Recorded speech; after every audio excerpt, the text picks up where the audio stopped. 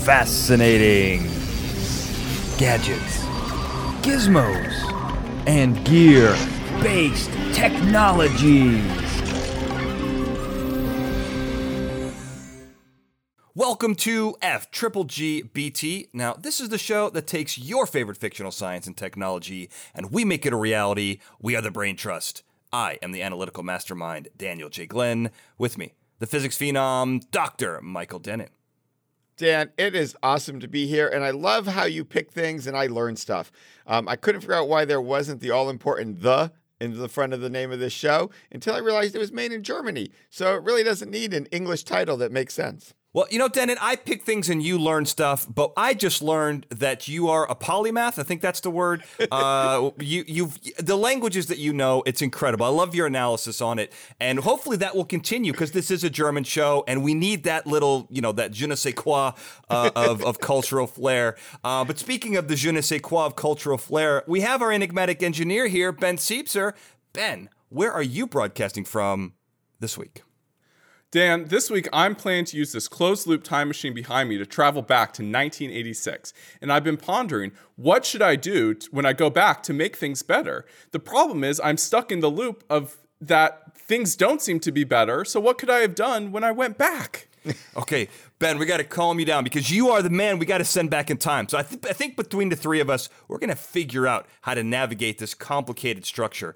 And a complicated structure it is. This episode is inspired by Dark, not the Dark, just plain old Dark, as Denon pointed out.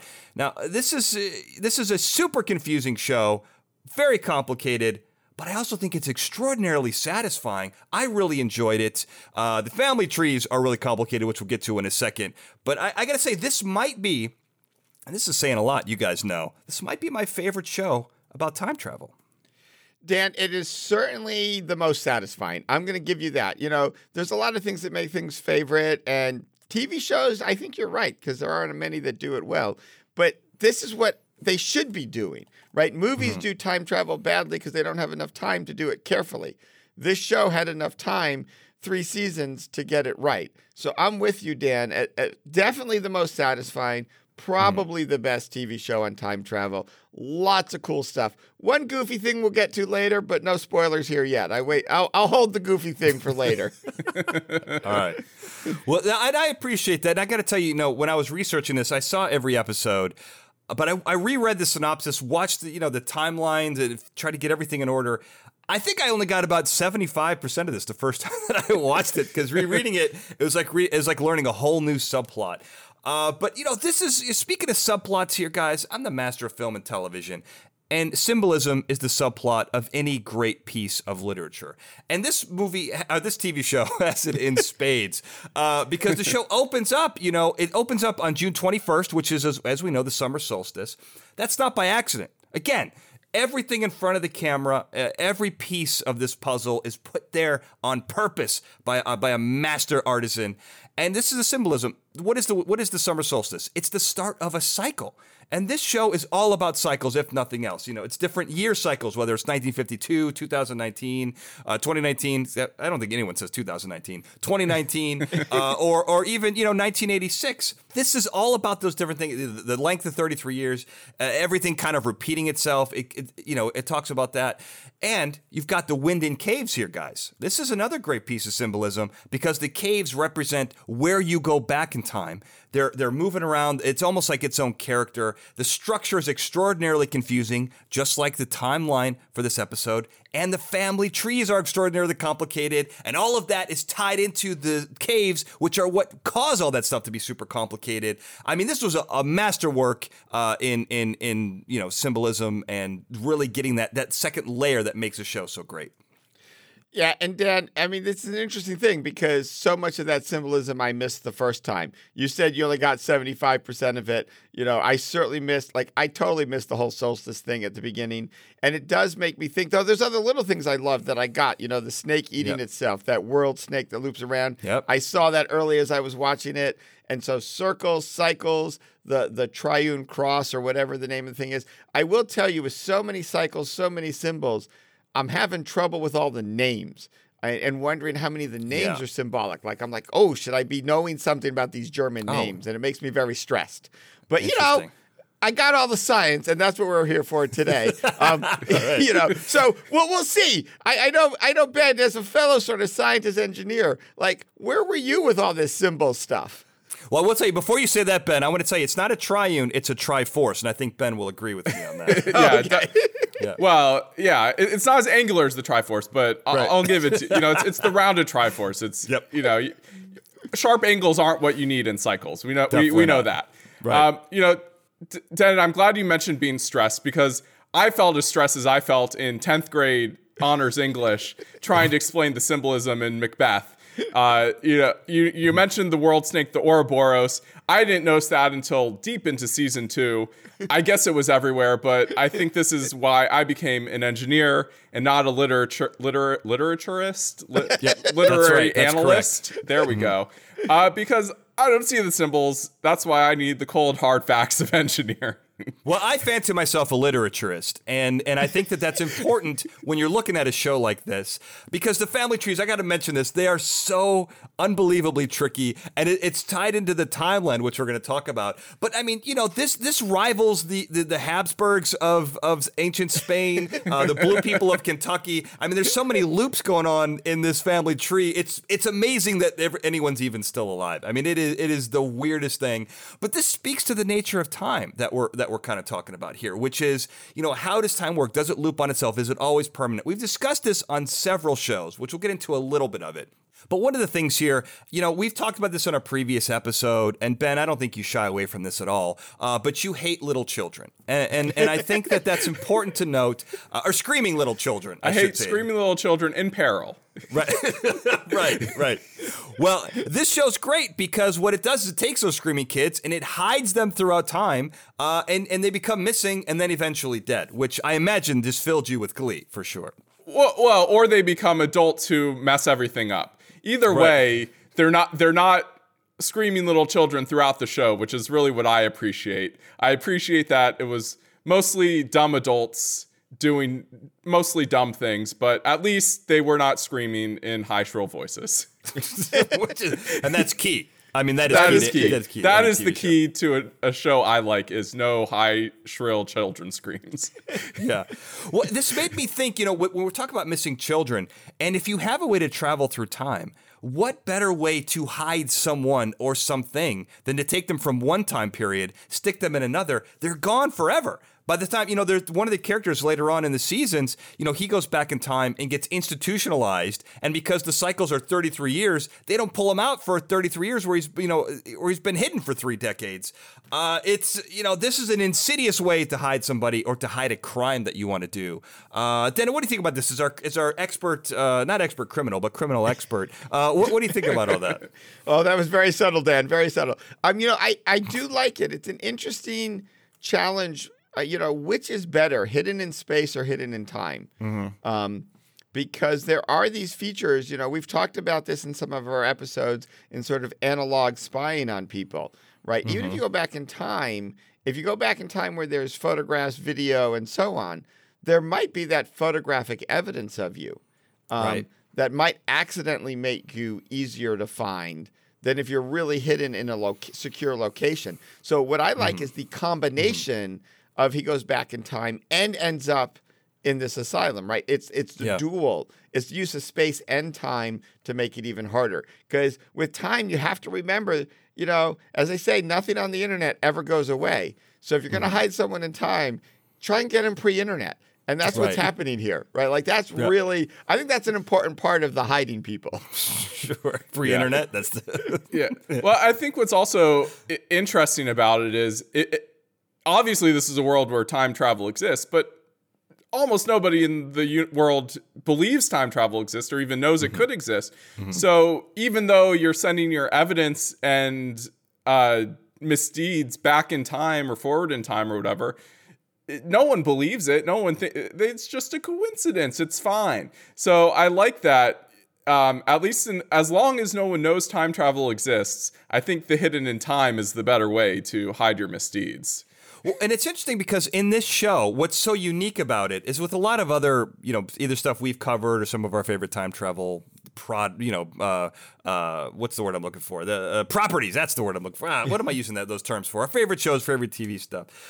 There's you can go to any time. It's Back to the Future. You punch it into a keyboard. You can go anywhere. But in this, it's very specific, and there's only certain ways to travel through time. And it's a 33-year chunk. You can kind of go backwards 33 years, forwards 33 years. This is very unique, I think, to this particular way of time travel. And I'm curious, is there any reason for that? We talked about cycles. Ben, I know you're our cycles expert. Is there any specific reason for this 33 years? Yeah, well, I like this because they mention in the show, they talk about the lunar solar cycle, which is that every 33 years, the orbit of the moon and the rotation of the Earth and the rotation of and the orbit of the Earth around the sun, they all kind of get back in sync every 33 years. You're back where you started. Now, of course, we've talked about this in other episodes, that also the galaxy is spinning and the galaxy is hurtling through space. So in reality, you're not back to where you are. Well, you're back to where you are relative to the sun. But at least you got something there, that there's this at least local relative recycle going on. So I appreciate that they put a little bit of astrophysics into this 33-year situation that's going on. Mm-hmm. And really, that's just a nice icing on the cake, Dan. Because, the idea of a set time for time travel, if you think about it, really the best physics underlying thing, and I know we're going to go into this in detail, to make time travel is basically what we call a wormhole or anything like that. But it's a physical structure, which means it has a length. I put length in air quotes. You didn't see that if you were just listening. And you didn't see it if you were watching either, because I didn't see it at all. You must have did that in time. It was imaginary air quotes, Dan. But right. In physics, we use the word length for length of space or length of time. But anything we can imagine now that would look like time travel would have a length to it. And it's nice that they thought of, okay, well, what length are we going to put to it? And as Ben said, they tied it to a known cycle. So putting those two together is really kind of cool and something thoughtful that people did creating the show. Well, and I think that's interesting because, in the first season, there's 3 years that are kind of coupled together in that Triforce or Triune. 1953, 1986, 2019, all 33 years apart, if my math is correct, which it rarely is, but I think those are the right ones, right? Yeah. But they're all kind of coupled in this interesting structure we're going to talk about. But when you're talking about wormholes, which is a way that they travel and a different way that they travel, so you're saying that the wormhole length would be 33 years? Is that kind of... Exactly. Yep. Okay. You got it, Dan. See? You're brilliant. Well, I'm only repeating what you say, Denon. So how do you that makes you brilliant. Well, so how do you make a wormhole 33 years long?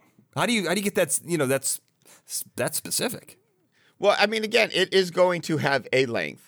And what I like about this show, right? So you ask the question, well, what are the constructs that make the length necessary? And as Ben said, you're trying to connect 2 points that are basically the same spatially as well as a distance in time, so you end up back on Earth. And I do think it's kind of cool. Like, you don't want to include the whole motion of the galaxy and the solar system through things. That just becomes too complicated. People won't get it. I like the idea of often its relative position is all that matters. And the sun, the moon, and the earth, those are the key elements of our existence, right? Without the moon, we're not protected. Without the sun, we don't have any warmth. So let's just get those three back in the same place. Right. So it's sort of a choice. I can make my wormhole any length. I'm going to design my device or design my cave to do a length. I'm going to pick one where I come back where there's actually an earth, a sun, and a moon in the right place for me to keep going. I like that. And that's key to what we're talking about. I know, Ben, you bring that up all the time. Well, right. And it's also important to think about that if you're going to turn this machine on, the amount of time you travel is going to require a specific amount of energy. So if you're setting up this kind of permanent time travel structure, it's going to consume a fixed amount of energy, and therefore it's going to travel a fixed length of time because it's a fixed object consuming a fixed amount of power. Right, and that all makes sense to me. And we're going to talk about the device specifically a little later on, which I find very interesting. But one of the things in this show that kind of it kind of stopped me in my tracks mentally, like I had a mental freeze, were these time loops that kind of appear. These literal loops of time where one thing affects the other, and you can't have like, so. For example.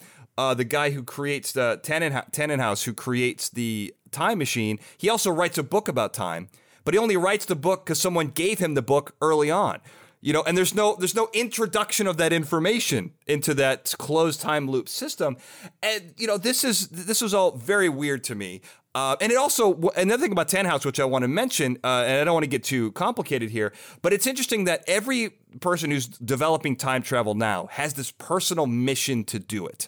And in a lot of scientific discoveries, they're very personal, to the people who are trying to pursue that knowledge. And I found that to be very interesting. It's, everyone who wants to do time travel has something in the past that they want to fix. And in this case, he was able to do that because he was given stuff from people in the past, which are just part of his future. And it's all one little time loop. So, Denon, how does this information get introduced so that you can even have it in the first place? Well, it goes to sort of a fundamental thing that we are very linear and focused on a beginning, and beginning and end is something that's critical to us, but it's not intrinsic necessarily in the way the world has to be, right? It's not true that everything has to have an ultimate cause and a final effect, and that's what a loop is. And if you're not used to thinking in loops, it's really hard.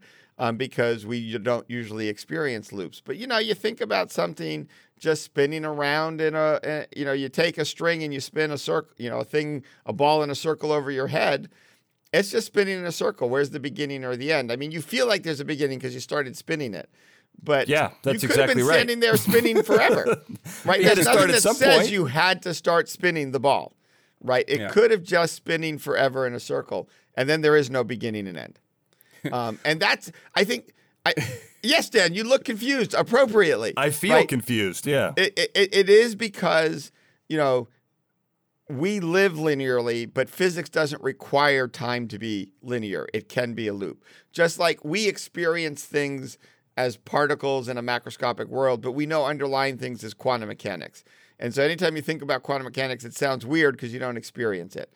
We don't experience time slowing because we never go near the speed of light. But if we regularly were going near the speed of light, time would be very creepy to us. So it's our lack of experience, Dan, not that it's impossible. Was that at all helpful? Dan, you still look confused. You should go back to the beginning and start over. Well, don't you need doesn't every effect need a cause? Is kind of where my it my does, but it doesn't need a cause that it wasn't part of. So. Okay, here's a common image we have. We think of the world as having a light. Every event has a light cone, Dan, right? Imagine a cone spreading out from you now in time and space. Everything in that, you have dogs. You occasionally put a cone over the dog's head, right? Everything in the cone, the dog can see and impact. Everything outside the cone still exists, but the dog's not causing anything there, right? And in a normal world, the cone just points upward. So things go A, B, C, D. But you can take gravity and curve that cone around, right, slowly in a nice big circle and point it back at itself, right? And so A will cause B, will cause C, will cause D, will cause E, will cause A. And now you're done, and you're back at the beginning. And A causes B. So everything has a cause. It's just in a causal loop, not in a causal line. I think in circles all the time, Dan. So it's no problem. The dog cone analogy, I love it. Ben, clean this up. I feel like you got something here. Well, I think I mean the problem is you can't clean it up, and that's what's interesting about the show because they mention in the show it's the bootstrap paradox. How did any of this start if the guy basically gives himself the knowledge of how to build the time machine? But how did he get that information if he taught it to himself? Like someone somewhere introduced it. So someone outside of the loop kicked off the loop, and we're only seeing the repeated loops where the causality is now in this weird paradoxical repetition. but something kicked it off, and we just don't get to see that. And I think they mentioned that, you hear hints of it here and there about the origin world. There's some world that did kick it all off, but once it's kicked off, it loops forever, and you have this paradox, but there's no way to solve it because you can't see how it truly started. Yeah, Dan, if you don't like the dog and cone, I love the dog and cone. I feel like Ben helped us. There's also the miniature golf analogy. All right. Speaking my language again. I don't know if you've ever had the loop-to-loop on the miniature golf, right? Where you hit your ball into a loop and it goes out the other end of the loop. But if you mess it up, it falls through a hole in the loop and just ends up randomly and you don't get near the hole. Does this sound at all familiar, or am I just too old? Well, so here, I'm the person who's causing the ball to go into the loop. Right. It spins around the loop and then comes out the loop. Now, if you were to close that, I mean, I still kicked it in, but anyway, I understand what you're saying. Exactly. So if instead of it coming out, once you hit it in, it closed, it just loops around and does stuff in the loop over and over. So that's one way you could create a loop. You could have, as Ben said, there could be an origin world that creates the loop. But you could just have what creation is spontaneously what forms as a loop. We have to bring foams back, right? Have to. Foams have bubbles. When you blow a bubble, you get a whole bubble. Yeah. Where's the beginning and end of the bubble, really? Right now, you just have a bubble. And then the bubble just exists, right? And if you're in that bubble, you're going to go around in circles.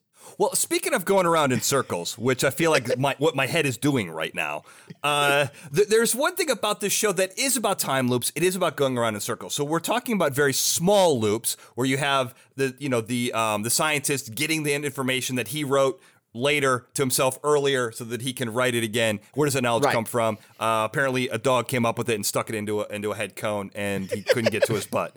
That's how I understand time right now. We don't know. I mean, maybe the smart, we know the smartest creatures on the world are the dogs. So perhaps the dogs kicked it off and we just don't get to see that, Dan. Cats would argue with you, but I'm with you that, Ben.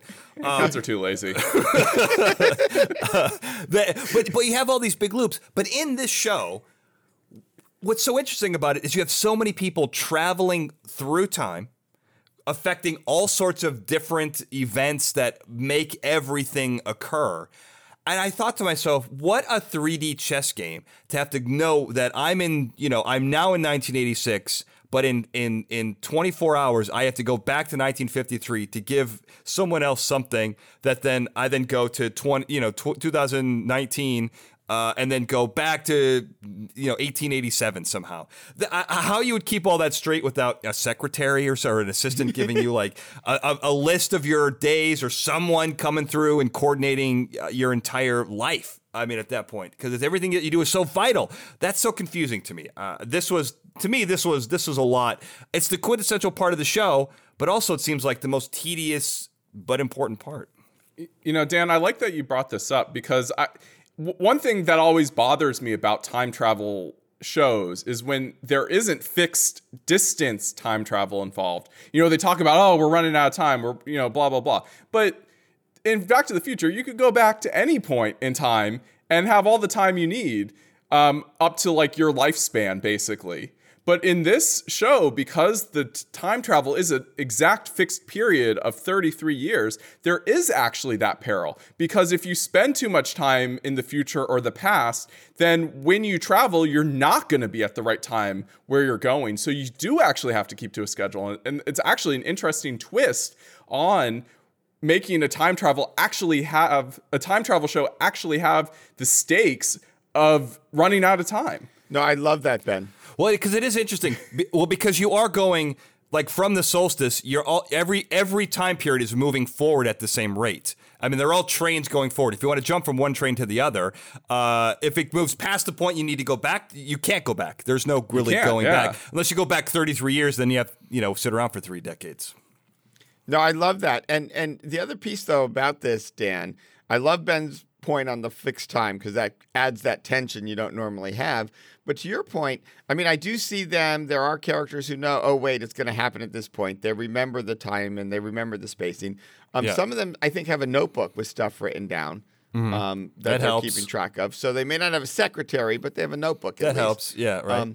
But there's also, I think, and I think this, we can go down this rabbit hole or not, but it does come down to that fundamental question. Do any of these people have any choice in this?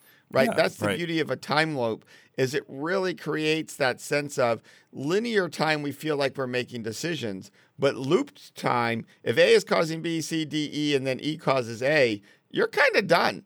You're sort of out of choices in that loop. You're just kind of living it. You're a particle obeying the laws of physics. Right. And then you don't have to worry, Dan. If you're just obeying the laws of physics, it will all happen naturally. Yeah, and that seems to be a theme here. Is everything seems very natural. It seems that people's motivation to do the thing is caused by the environment and the people around them, and it doesn't require having to check a book or check that notebook. Right. But sometimes it does. Sometimes it is checking that notebook. But yeah, you're right. The natural laws are going to push everything forward in the way it goes. But, one of the things, there are two modes. We kind of teased this 2 modes of travel in this show, which I thought the first one was so cool. And basically, buried within these confusing caves is a series of passageways that lead to these 3 coupled time periods, which again are 1953, 1986, and 2019. And I like this because, you go into this cave. If you know where to look, you go through a door. You have to choose left or right. But, so hopefully you pick the right one. But if you're saying if we're going through the natural course of time, you will always pick the right one. And I like the fact that it's permanent. There's nothing really like physicsy magical about it. I don't really quite understand how it works, but I like that it's just built into the structure. Anyone can walk through it, and you can walk back. And I don't know, it's just very clean. It doesn't require fuel like the actual time device in this. I don't know. This was my favorite. I've never seen anything like this. I loved it, Dan, from 2 sides. One is there's some core, cool topology geometry here that could point to, wow, if you're going to have some sort of time travel anomaly, you'd want something like this. And I'll follow up on that very briefly in a moment. I mean, there's also the funky stuff that everything we know about time travel involves bending space and time and involves a lot of energy. So you either get crushed when you go into the wormhole or the wormhole sucks everything in. So there's a part of it that I don't know where the science is breaking down. And then I come back to the cool part of the topology, right? One of the reasons we can't easily manipulate gravity is it only attracts. Right, we do everything with electricity and magnetism because you've got attraction and repulsion, and you can build shielding. Like we shield things all the time for electrons. We've talked about that a lot. It made me realize possibly your only hope to make a stable time loop is to have interlocking loops and take advantage of interesting topology. And maybe the gravity from one loop is shielding the gravity from the other loop so that you can actually get through. Now, an actual specialist in gravity is probably going to be laughing right now and making lots of negative comments. And That's why we don't have him on the show, Denon. We don't have him on the show for that reason. Yeah, no, so I'm good for that. Yeah. But it's a step in the right direction. Topology and the shapes you build, it's like the Gordian knot of time travel, right? Making these knots and these structures, I think, is your only hope. I still question whether it'll work in exactly this way without crushing you. But for the point of the TV show, this is another thing I actually loved. I'm with you, Dan. This is one of the best time travel things I've ever seen. Well, yeah, fear of getting crushed. I never thought that I had it, but if I'm going to go through time, now I've got to worry about getting crushed by something. You do, Dan. You do. Yeah. It's a fear to have. I mean, they mentioned black holes, Dan. You should always be worried about getting crushed or spaghettified, at least when we're talking about black holes. Well, spaghettification I can handle, but it's the crushing. Okay. It's the crushing, right? Because with spaghettification, I'm getting reduced to molecules. I'm probably not going to feel it. It's going to happen instantaneously, and the power to pull me apart that quickly is going to be quicker than instantaneous. Well, but Dan, it doesn't happen instantaneously because as you approach the black hole, your time dilates. And so it actually, I think it kind of feels like forever, right, Denon? Yeah, unfortunately, time does slow down, Dan, as this starts happening. God. But I'm with you. Maybe stretching's not as scary as crushing. We can go with that. Well, now I don't know. Now I don't know. Now you guys should change my mind here. I think this is the episode we've set a record for confusing you. Shall we go for 3? Well, we can. We can talk about the time travel device, which I love, for no other reason than it looks like an H.G. Wells inspired time machine. And of course, what am I going to say? Gear-based technology, baby. It is real gear-based. I love that it's powered by Ulrich's cell phone, one of the guys who gets stuck in the past. It's powered by modern technology, uses cesium-137, I believe, and a ton of gears to create black holes that transport you around. Again, 33 years, but you can go outside of that coupled, 1953, 1986, 2019 little triune, triforce. I like that, and it's kind of interesting. I like that it is fuel, like the DeLorean, that you kind of have to build it. But tell me how this works. I know there's something about Higgs fields, imploding cesium, creating black holes. Denon, I know that you love this part. No, I do. And one of the things I love is that they talk about the Higgs particle, and also it's nicknamed the God particle, which is just, it's really funny. I get why physicists called it the God particle, but really all the Higgs field does is give every other particle its mass. So I'm not sure why it got the name the God particle, because God clearly does a lot more than make us overweight. It's a little grandiose, yeah. A little grandiose. Yeah. But that's really the only thing we care about, Dr. Denon. No, it is true. We only care about our weight, so that's all that matters. And it's interesting to think, again, all of the time travel stuff, all of these things comes down to what is it around the world that we can actually manipulate? And we know we can manipulate electricity and magnetism. We wish we could manipulate other things. And if I could control the Higgs field, in principle, I could make something way more massive than it should be. And we know when you have too much mass in a small space, that's the definition of a black hole. So I found this close to physics mumbo jumbo, but some of the best mumbo jumbo I've ever heard, right? Like, yes, the Higgs field controls mass, so let's make the mass of the cesium way higher than it should be, and at that point we'll get a black hole.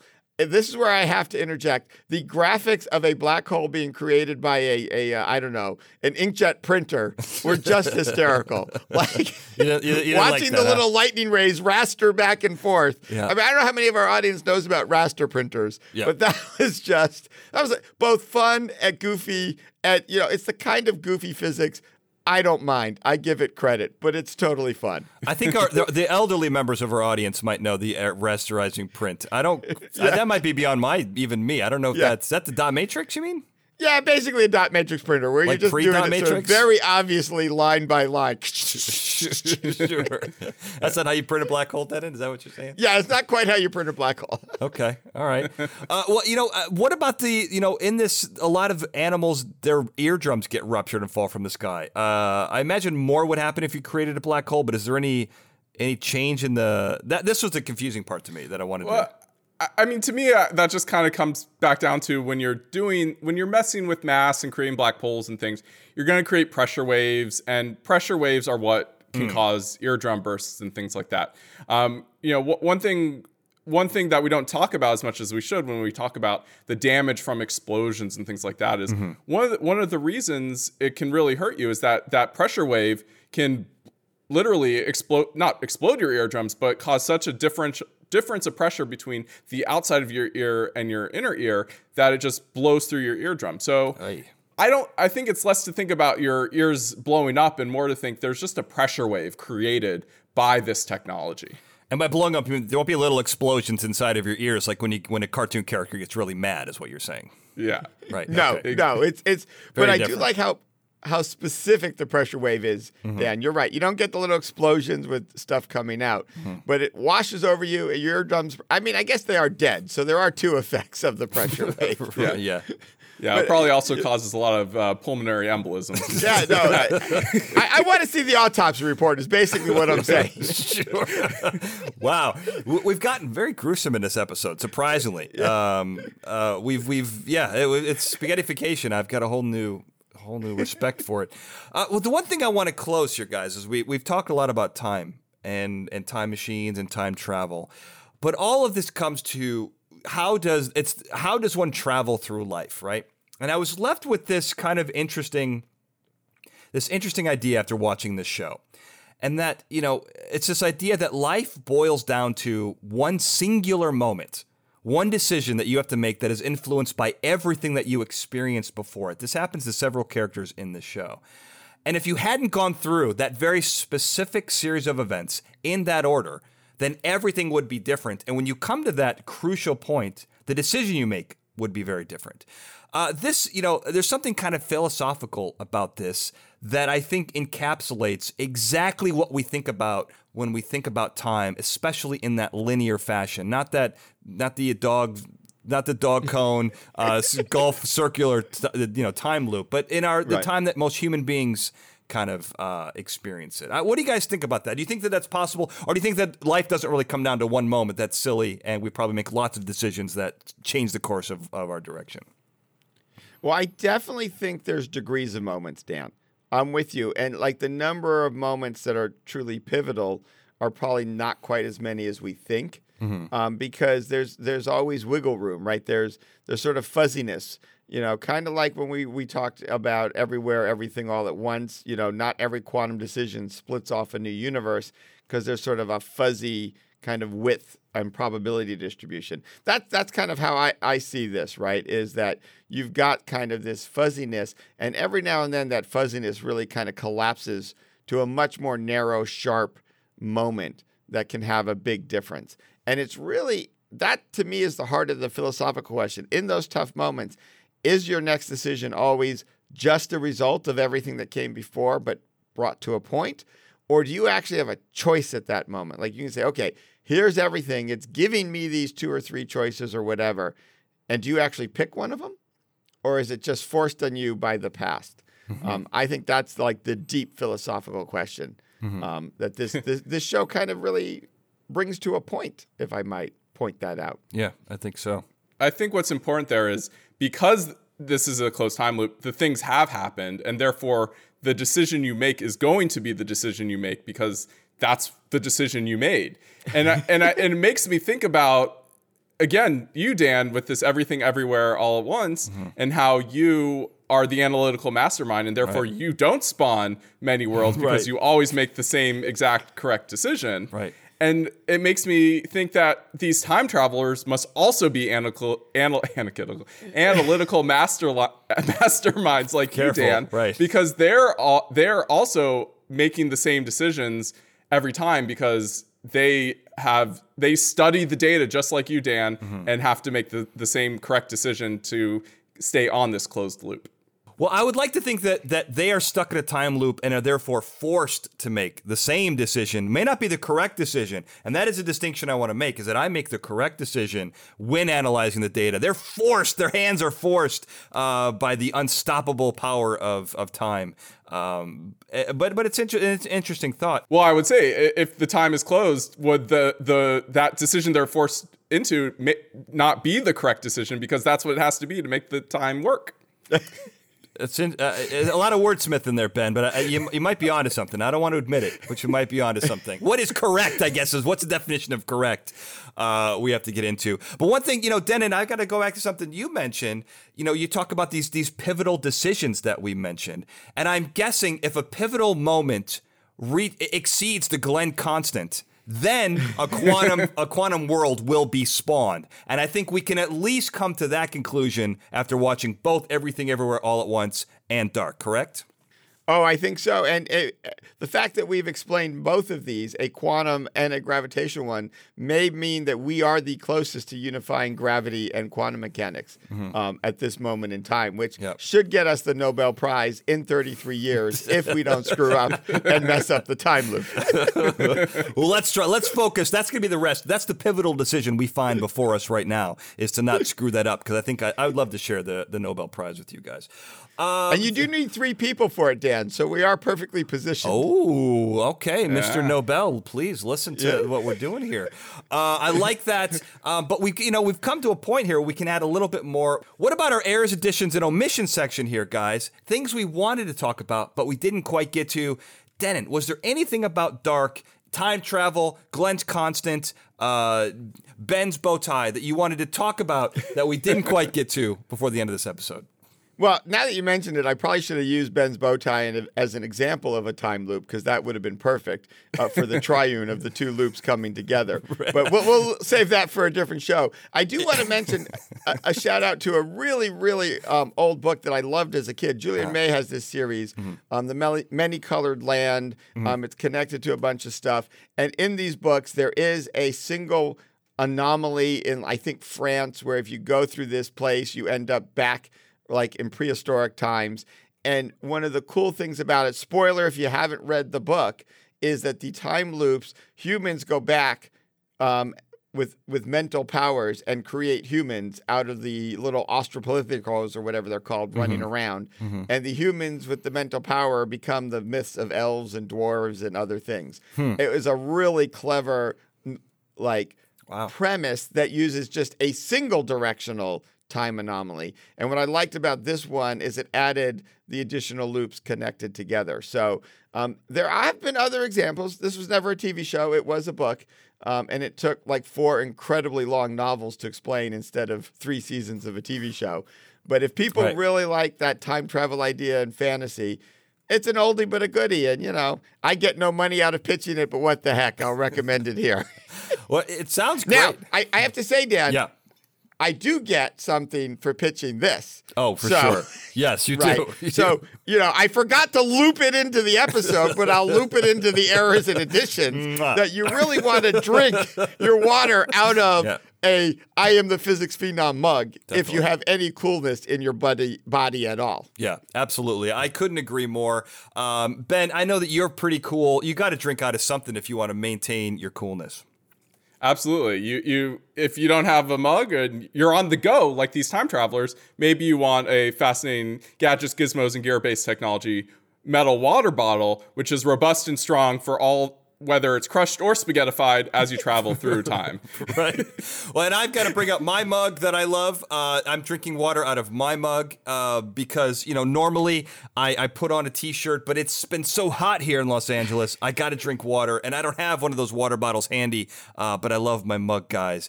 But, you know, that was a beautiful little sneak in there. That is definitely an error and an omission that we could not do without. But what about you, Ben? Is it true that you use a Gordian knot? Is that what it's called? A Gordian knot? To tie your bow tie, or do you do something more simple and easy to replicate?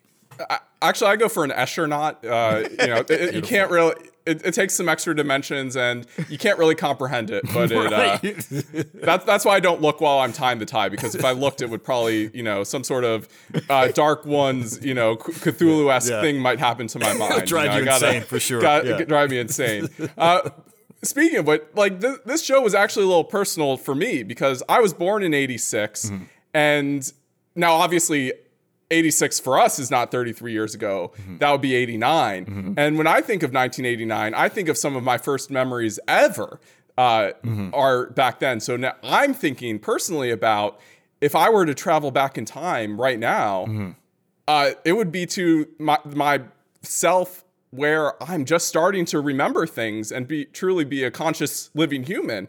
So I need to get off my butt and start doing this because clearly I don't remember meeting my future self. But if I'm going to do that, I better do it soon so that I'll remember myself coming back to the past to give me some tips. I think you probably don't remember because you may not recognize yourself. You've grown hair out since 2020, and you look very different. And maybe you don't recognize that it is you whispering in your ear, "Always wear a bow tie." Maybe that's where this all came from. You've done it before, Perhaps. Ben. It is in your future. You know, one of the things about this show, there are 2 things that I wanted to mention here that are very important. Number 1. This is the only show that I've ever watched, and I've watched a lot of David Lynch stuff, where they have a character who's got a strange quirk, like traumatic eye injury. One of the cops has he had some kind of injury to his eye. They never mention it. They never explain it. It only kind of evolves. But I've never seen anything like that never addressed in a TV series, which is so bizarre. And Jonah, is when he's looking around, he's using a Geiger counter to find his way through the cave. I have that exact same make and model of Geiger counter, which made me feel really happy to know that is a quality World War II era Geiger counter that still works and that is possibly still the industry standard. Maybe that's true, maybe it's not. I'm going to say that it is. But of course, if there's anything that we missed, you want to reach out to us, you can find the show at social media. That's the best way to do it. We are on Twitter at FGGBTPod. We are on Facebook at FGGBT. And of course, you can find everything on FGGBT.com. But if you want to reach us individually, maybe there's something you want to tell Denon about his time travel exploits that you don't want Ben and I to know, you got to send it to him personally. Denon, where can people find you? Well, all you got to do is flip my name on Twitter and Instagram, and it's at Denon Michael. On Facebook, you do have to do at Prof Denon Michael. Stick in the prof, because otherwise you won't find me. Right. That's vital, Denon. That's absolutely vital. What about you, Ben? Where can people find you? You can find me on all the major social media networks at bsiepser. How the heck do you spell that? You spell that BSIEPSER. And I can be found on Twitter at Daniel J. Glenn, on Facebook at Analytical Mastermind, and on Instagram at The Daniel J. Glenn. And of course, if you want to send questions to the show, things we can answer, I think between the three of us, we can answer almost everything. And if we can't answer it accurately, we will answer it entertainingly. Entertainingly? That's entertaining full? Yeah, that's right. Sure. Questions at fgbt.com is the place to do that. And if you're listening on your favorite podcast platform, make sure to rate, review, and subscribe. And if you're watching us on YouTube, hit the like button, subscribe, and ring that bell so you never miss an episode. And finally, this show contains powerful information that can be misused by those hell-bent on world domination. So you're going to have a choice before you, superhero or supervillain. I think you know what you want to do. As we always say, always be a superhero, never a supervillain. So until next time, thank you for listening. Fascinating Gadgets, Gizmos, and Gear-Based Technologies is a Glencoe production and is produced by me, Daniel J. Glenn. The Fascinating Gadgets, Gizmos, and Gear-Based Technologies introduction was produced by Daniel J. Glenn and Paul Sprangers, with music and sound design written and performed by Paul Sprangers. Now, of course, if you're listening to this episode and you've gotten this far, you're going to want to subscribe. Well, how do you do that? We're on all the major podcasting platforms, including Apple Podcasts, Google Podcasts, TuneIn, Stitcher, and Spotify. But if you're not already subscribed to those platforms, I made it easy for you. Go to our website, fgbt.com. You'll find links to those subscribe buttons and also links to our social media, both for the show and for our individual experts, the members of the Brain Trust. That's all right there. fgbt.com. And before you leave, don't forget to check out our other episodes. You can find the link at the top of the page for everything we've got, and you'll notice that we've got both a YouTube version and an audio-only version. Depending on what you like, we got it for you. And if you do like those videos, you can go ahead and subscribe to those as well. We're on youtube.com/Daniel J. Glenn. And once again, if you like this show, you're going to like everything that I do. Go to danieljglenn.com to find out more. Thank you for listening.